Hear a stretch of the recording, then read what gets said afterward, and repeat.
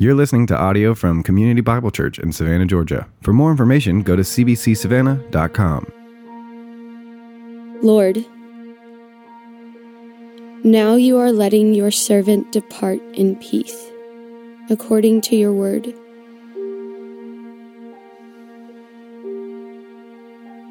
For my eyes have seen your salvation, that you have prepared in the presence of all peoples,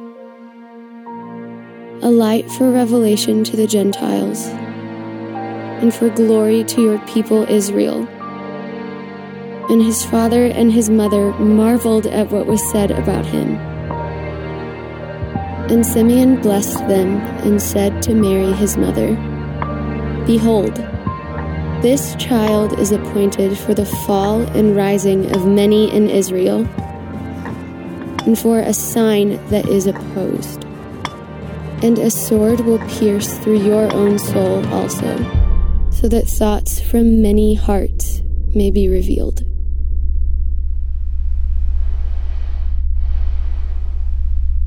And suddenly there was an angel, a multitude of the heavenly hosts praising God and saying, Glory to God in the highest, and on earth peace among those whom he is pleased.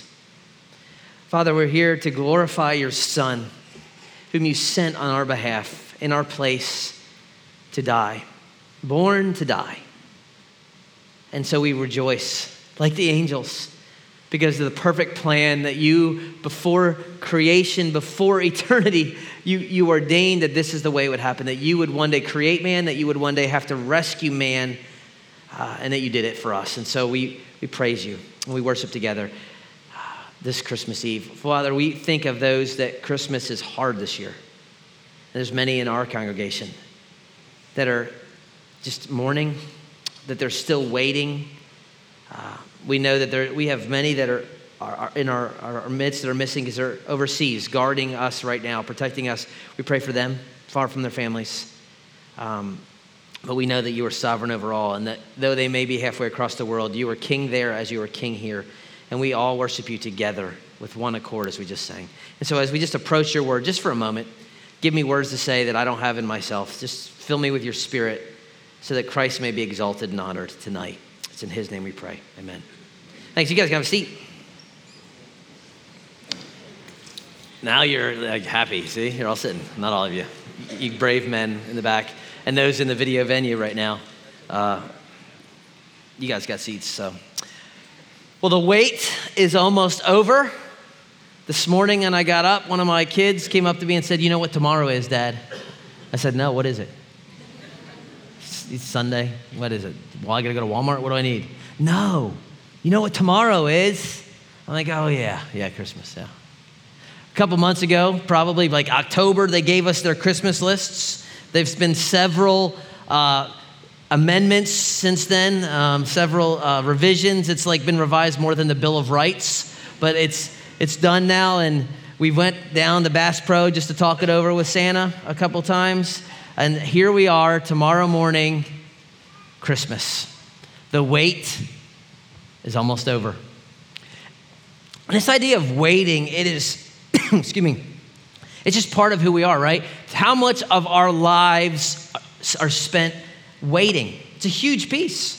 Some of you are going to go out to eat. That's why you came to early service. And you're going to go to a restaurant. They're going to say 15, 20, 30-minute wait, right? Some of you are going to get on the road tomorrow. You're going to go right into South Carolina as soon as 95 crosses there. And because they don't know how to make 3-lane roads, you're going to wait for a while, right? And then some of you are going to take stuff back on Monday, and you're going to wait in line. And it's part of who we are. We wait.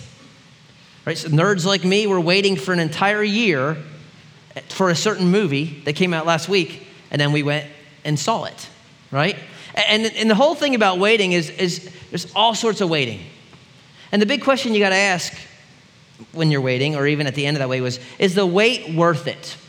I mean, is it really going to be worth it for you to eat at Applebee's and wait for an hour tonight? I can tell you right now, it's not. Just not. It's not worth it. But you got to ask the question, and with all this waiting, was it worth the wait? For the teenager who can't wait to get his permit, and then he gets his license, he takes that first solo drive, and you're like, was it worth it? And he's like, yes, it was worth the wait.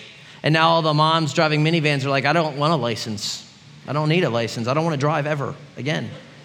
And so is it worth the wait? All right, we're going to look at just a couple individuals tonight in our text who are waiting. And their waiting's a little bit different, right? Their waiting is the hard kind. When there's no date, when it's not 15, 20 minutes, when it's not, okay, it's a traffic jam, the movie comes out here. The worst kind of waiting, and we all have seen this too, is that open-ended, don't know when, don't know where, don't know how waiting, but we're just kind of in the middle of it. And we're going to see their waiting come to an end, and we're going to see their response. And if you ask them, was it worth the wait, they would say, absolutely. And all I want to do tonight, as we kind of look at their text, is join in with their celebrating. As they would tell us, it would scream, it was worth the wait. And so if you have a Bible, we're going to be in Luke chapter 2. There's Bibles in some of the seat pockets in front of you. We'll have it on the screen too. We as a church have been working through the Gospel of Luke, and so we're just going to do the next part tonight. In Luke chapter 2, we're going to be in verses 22 to 38. As we're in our series, we've called it Fall and Rising, and we'll see why tonight our very text deals with that idea. But where we were last week, where David preached last Sunday, was the angels have arrived and told the shepherds the Messiah has been born. They run, they worship the newborn king. And that's kind of where we left off. And so we're just going to pick up right there in verse 21. And let me read verse 21 to 24. And at the end of 8 days, when he was circumcised, he was called Jesus, the name given by the angel before he was conceived in the womb. And when the time came for their purification according to the law of Moses, they brought him up to Jerusalem to present him to the Lord. As it is written in the law of the Lord, every male who first opens the womb shall be called holy to the Lord, and to offer a sacrifice according to what is said in the law of the Lord. And so this is a very Jewish passage. And remember, he is writing to a Gentile audience, but there's a couple things going on here real quick. Number one, Jesus is circumcised on the 8th day like every other Jewish boy had been for 1,800 years before him, right? 8th day, it was a sign of the Abrahamic covenant. So that happens. That his mom has to go up to Jerusalem for this purification ceremony because in that culture, the law said that a woman who gave birth to a boy, she was ceremonially unclean for 40 days. Right? So after 40 days, she had a boy, she would go up and she would bring an offering. Right? And that offering would be normally a lamb. Right? For every other family, it was a lamb. But notice it says that they bring 2 young pigeons in verse 23 and 24. They bring 2 turtle doves. And you say, well, why didn't they bring a lamb? Because they were so poor, and there was a provision in the law that if you were so broke that you couldn't afford a lamb, you could bring 2 birds, because 2 birds were about 1/10 of the value of a lamb. So if a lamb cost you $100, then 2 pigeons would cost you $10. And it just shows you how poor Mary and Joseph were. They couldn't even afford a lamb. And then the third thing they were doing was every firstborn of anything in Israel, whether it was a goat, a sheep, an ox, a boy, was to be presented and offered in the temple. And if it was a lamb, you would sacrifice it. If it was a kid, you obviously didn't do that, but you would pay 5 shekels and redeem that child. So, and it's all a picture of everything is God's, but we're giving him the first. And you say, well, why does Luke go into all this like kind of cultural stuff? This is a Gentile audience. Because he wants to explain that this one who he's going to talk about for the next 20-something chapters is not only the one who fulfills all the law, but he is the actual fulfillment of the law. So he is circumcised the 8th day because he is the perfect Israelite. And he is the one who was promised it would come from the seed of a woman, the seed of Abraham, the seed of Isaac, the seed of Jacob, the seed of Judah, the seed of David. And that's him.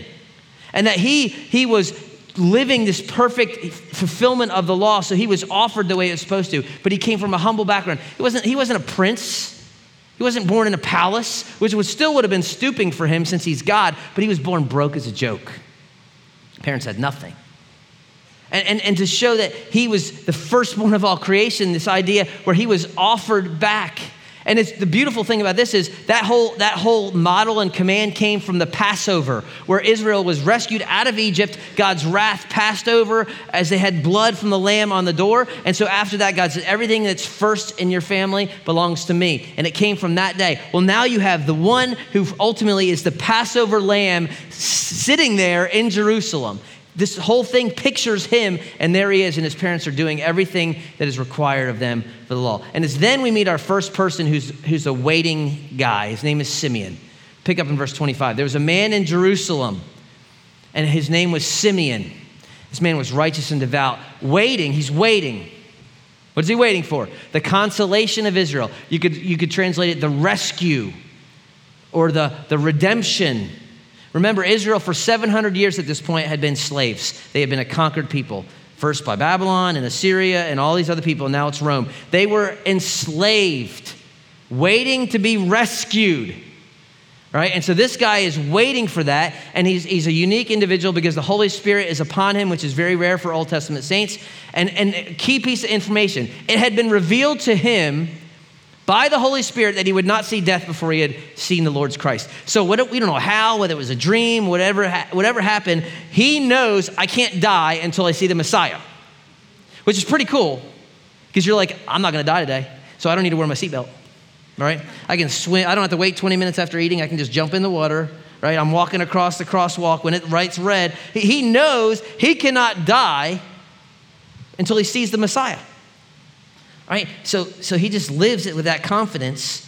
And so what he would do would he would normally go to the temple. And so we see in the next verse, he came in the Spirit into the temple. Right? And I don't know what this looks like. I mean, the temple is a fairly big building. I'll show you a picture of a model of it. But I don't know what his kind of normal pattern was. I don't know how he was going to know who was Messiah, who was not. Did God kind of whisper in his ear? But I just think he would go and he'd look. He'd people watch. He'd be sitting there and just watching. Does he know he's looking for a kid? Does he know, is he looking for an older man? He doesn't know. He's kind of watching. And so he gets to the temple one morning. He is there before Mary and Joseph show up, the text tells us. Okay? And while he's there, then Mary and Joseph kind of shuffle in. And they bring in the child Jesus. There he is, 40 days old, in a little, Hebrew sling or something. And there's this little poor couple, dirty, young, right? And he's just over there people watching. And at some point, I don't know what, something clicks. I don't know, if the Spirit whispers in his ear, right? He sees the couple, right? And I'm wondering if Mary and Joseph are like, dude, what's that old dude staring at us for? Dude, Joseph, he's coming. Joseph, he's coming. And old boy makes a beeline for this couple, and he snatches up the baby out of her arms, and he starts hugging and holding the baby and dancing around, yelling, "Now I can die." Now, don't try to do this in our nursery because you will be tased. Okay, it's a good way to get tackled.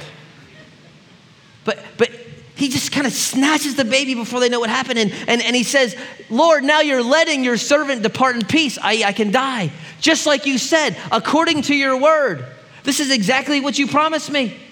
Right? Why? "For my eyes have seen your salvation." This is your deliverance. This baby is the one who will redeem us, who will rescue. And then he makes this stunning statement that you have prepared in the presence of all people, a light for revelation to the Gentiles and for glory to your people, Israel. Now, the second part is not such a revolutionary idea, glory to your people, Israel, because where are they standing? They're in the temple, right? Here's kind of a model. We've shown this a couple weeks ago of what the temple looked like. This is just, they're probably somewhere in here, right? And what do you know about the temple? You know that if you were not Jewish, you could not go through this gate called the Beautiful Gate. If you even tried to get close to it, you would be tackled and maybe even killed. You, if you were a Gentile, could stand out here in what's called the court of the Gentiles, all right? This is where you could stand. You couldn't go into the stadium. This is a private club, right? You're allowed out here. In fact, there's actually a stone, and you can see this if you're in Istanbul from the first century, that says, this is the translation, "No foreigners are to go beyond this mark and the plaza of the temple zone. Whoever is caught doing so will have himself to blame for his death, which will follow." All right, so that's how they felt about outsiders. You're not in the club, that's what happens. But here he is inside the club saying, this is the one I've been waiting for, the one who will rescue Israel and the Roman soldiers that are sitting right outside, the Gentiles, right? It's just a stunning statement that this unlikely couple This little baby who's 40 days old is the deliverer and the savior of not only Israel, but of the Gentiles, of us. Which, by the way, would have been a huge encouragement for the recipient of this book. Remember, it was a Gentile named Theophilus who's wondering, do I belong? Where do I fit? I'm a Gentile and a very Jewish deal. And he's saying, no. This Messiah, this baby came to save every nation, every tribe, every tongue, every culture, every background, no matter how dark, because one day you will see them all around the throne of this one who is king, worshiping all nations. All people, right? And now Simeon he's getting a head start on everybody else. He's worshiping now, right? Saying, this is the one. And if you could talk to him, after years and years of waiting, he would say, it was worth the wait. Here he is. And his mom and his dad, I love their response. They marveled. It's a word that means astonished. They were amazed. You're telling me that this little guy who cries and wakes up 5 times a night to eat and messes his diaper 6 times a day and can't even hold his head up yet? He's got a little peach fuzz on the side and he's bald over here. That's the one. That's the one. That is the one. Right? And they marvel. And and there's so many questions I have. How did Simeon know that he was the baby? How did they know he's not a wacko? I mean, there's so many things, but it's a miracle. And then Simeon, holding the baby, looks at his mama, and he says some things that no mama wants to hear. What mamas want to hear is, oh, he's so cute. He looks like his father. This one doesn't look like his father because he's not really his father. He looks like his mother, but he doesn't look like Joseph. Looks like Mary. But what does he say to her? He blesses them and says, Mary, this child is appointed for the fall and rising of many in Israel. There's our title. That's why he's here. There will be a fall and rising. He is the dividing line. This is the continental divide. The water either runs off this way or it runs this way. There's no other option. There will either be a fall or there will be a rising. You can't say, well, isn't there a third option? No. It's like me, growing up in Philly, there was one sports team you could root for, the Eagles. And it didn't matter where else. I'm a Dallas fan. No, that's evil. That's sinful, the evil. I mean, you're like the worst enemy. But you could say, well, I'm a Seattle Seahawks fan. I grew up in Seattle. It doesn't matter. You are either for us or you're against us. That's the idea. There's only 2 options. There will be a fall or a rising. That is it, based on this child, right? He will divide everything, including our calendar, because everything before him is BC and everything after him is Anno Domini, AD, right? And people are still divided over who he was and what he said and what he did, right? And he says, not only will be a fall and rising, he will be a sign that is opposed. He will be opposed his entire life. There will be conflict and just strife around your son for the rest of his life. So much so that his sword, Mary, will pierce your own soul. How'd you like to hear that? This child will pierce your soul, Mary. And one day we'll see, a couple chapters later, that this baby will grow into a man, and he will be literally a couple hundred yards from the spot he is now, there to deliver the people who have been waiting so long for him, and they will have rejected him, and they will have nailed him to a Roman cross, and Mary will be standing there looking up at her firstborn, her soul pierced. Not exactly words a mama wants to hear, right? And that's really the end of Simeon. Then we jump to our second person, which is a lady named Anna, who's also waiting, right? And so there's a prophetess, Anna, the daughter of Phanuel of the tribe of Asher. And she was advanced in years, having lived with her husband 7 years from when she was a virgin, and then as a widow until she's 84. And the text is a little bit ambiguous. She's either 84 years old, having been a widow for like 60 plus years, or she's been a widow for 84 years, which makes her like 105, which I would tend to think probably more she's 84, but it's possible. Either way, she was a young widow, and for 60 plus years, all she did was she goes to the temple every day and she worships and fasts. And so every year when you'd go up to the temple for Passover or some of these other feasts, and dads would be walking up with their little boys and say, Dad, do you think the crazy tambourine lady's up there still? Because that's how I picture her, like the kind of charismatic, carrying a tambourine, walking around the temple. That's her. And so she's probably got some cats, following her along or something, right? I don't know if cats were allowed in the temple, doubtful. But so they're like, you think the crazy cat lady's going to be up? Yeah, she was there when I was a kid. She's been there for like 30 years, 40 years, 50 years, 60 years, every day just at the temple, praying for people, shaking her tambourine, praising God, walking around, dancing, right? And she hears somehow about baby Jesus. And coming up that very hour, she began to give thanks to God and speak of him to all who are waiting. There's it is again. Those who are waiting for redemption. Those who are just longing to be rescued. You say, how sad. She's been a widow for that many years and just going to church. That's a sad life, right? She don't seem too sad. She seems to be one of the most joyful people in the text, right? Telling everybody, here he is. I saw the baby Jesus. He's over there.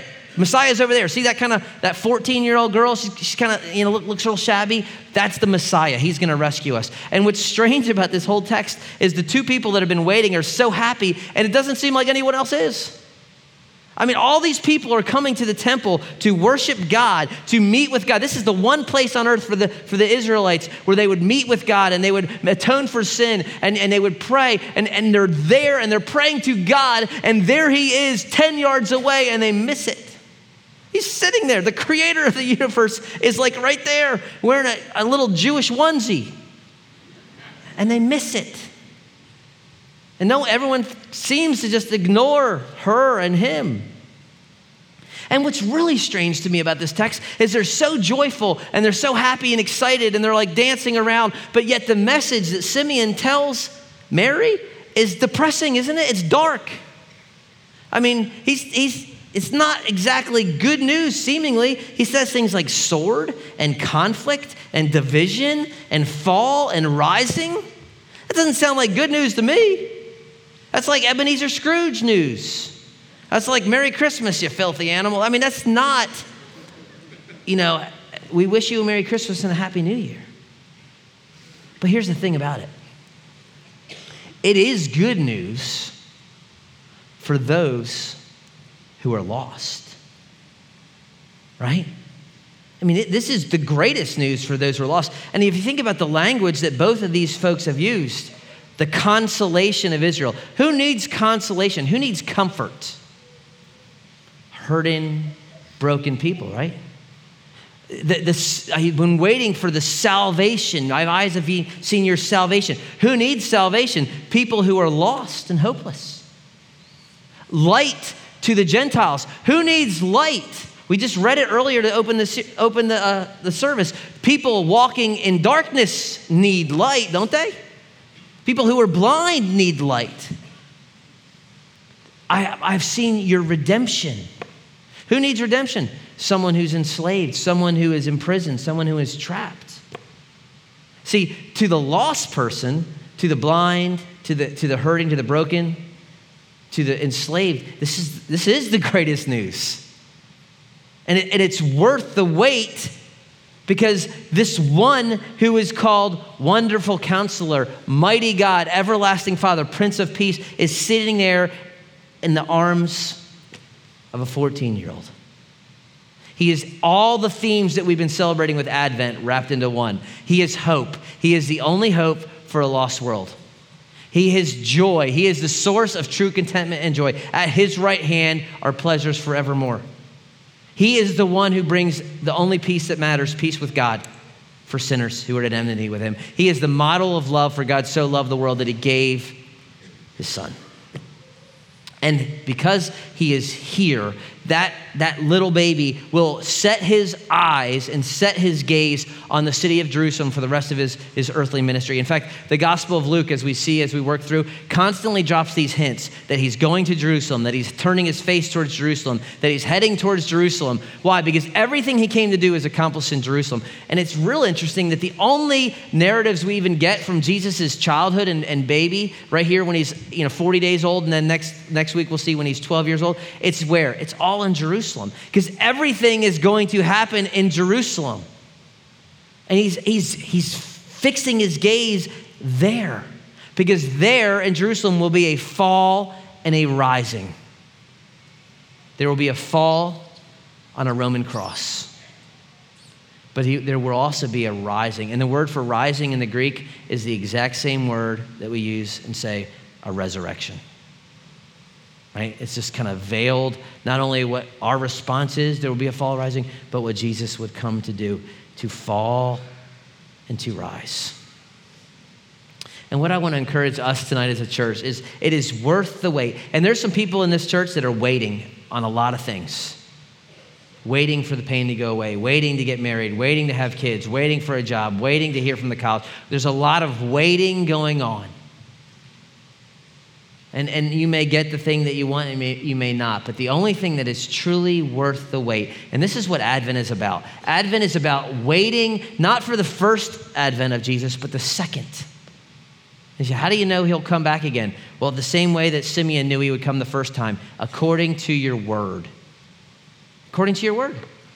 You did what you said. And for people who are lost, he is worth the wait. And so here we are, 2,000 years later, still waiting.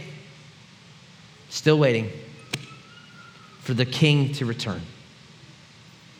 And for those of you who are waiting and are ready, I promise you this, on the authority of Christ, it will be worth the wait when you see the risen Savior, the King of Kings, the wonderful Counselor, the everlasting God, Prince of Peace, return.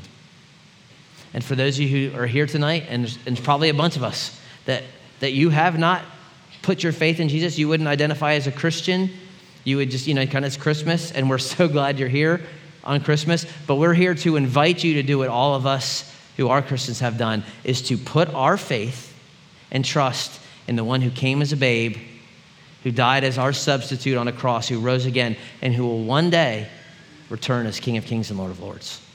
That's what Christmas is all about, Charlie Brown. That's what it's all about.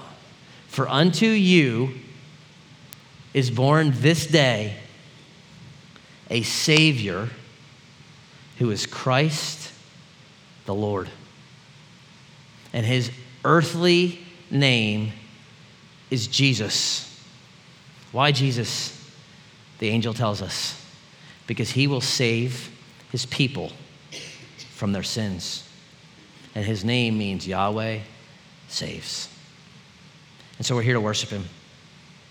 We're here to wait on him because he, brothers and sisters, is worth the wait. So we're going to worship him tonight, and we're going to sing some more songs that you're familiar with, that you know, but that just remind us of this truth. And then we're going to go and eat at Applebee's and be very disappointed. Let me pray.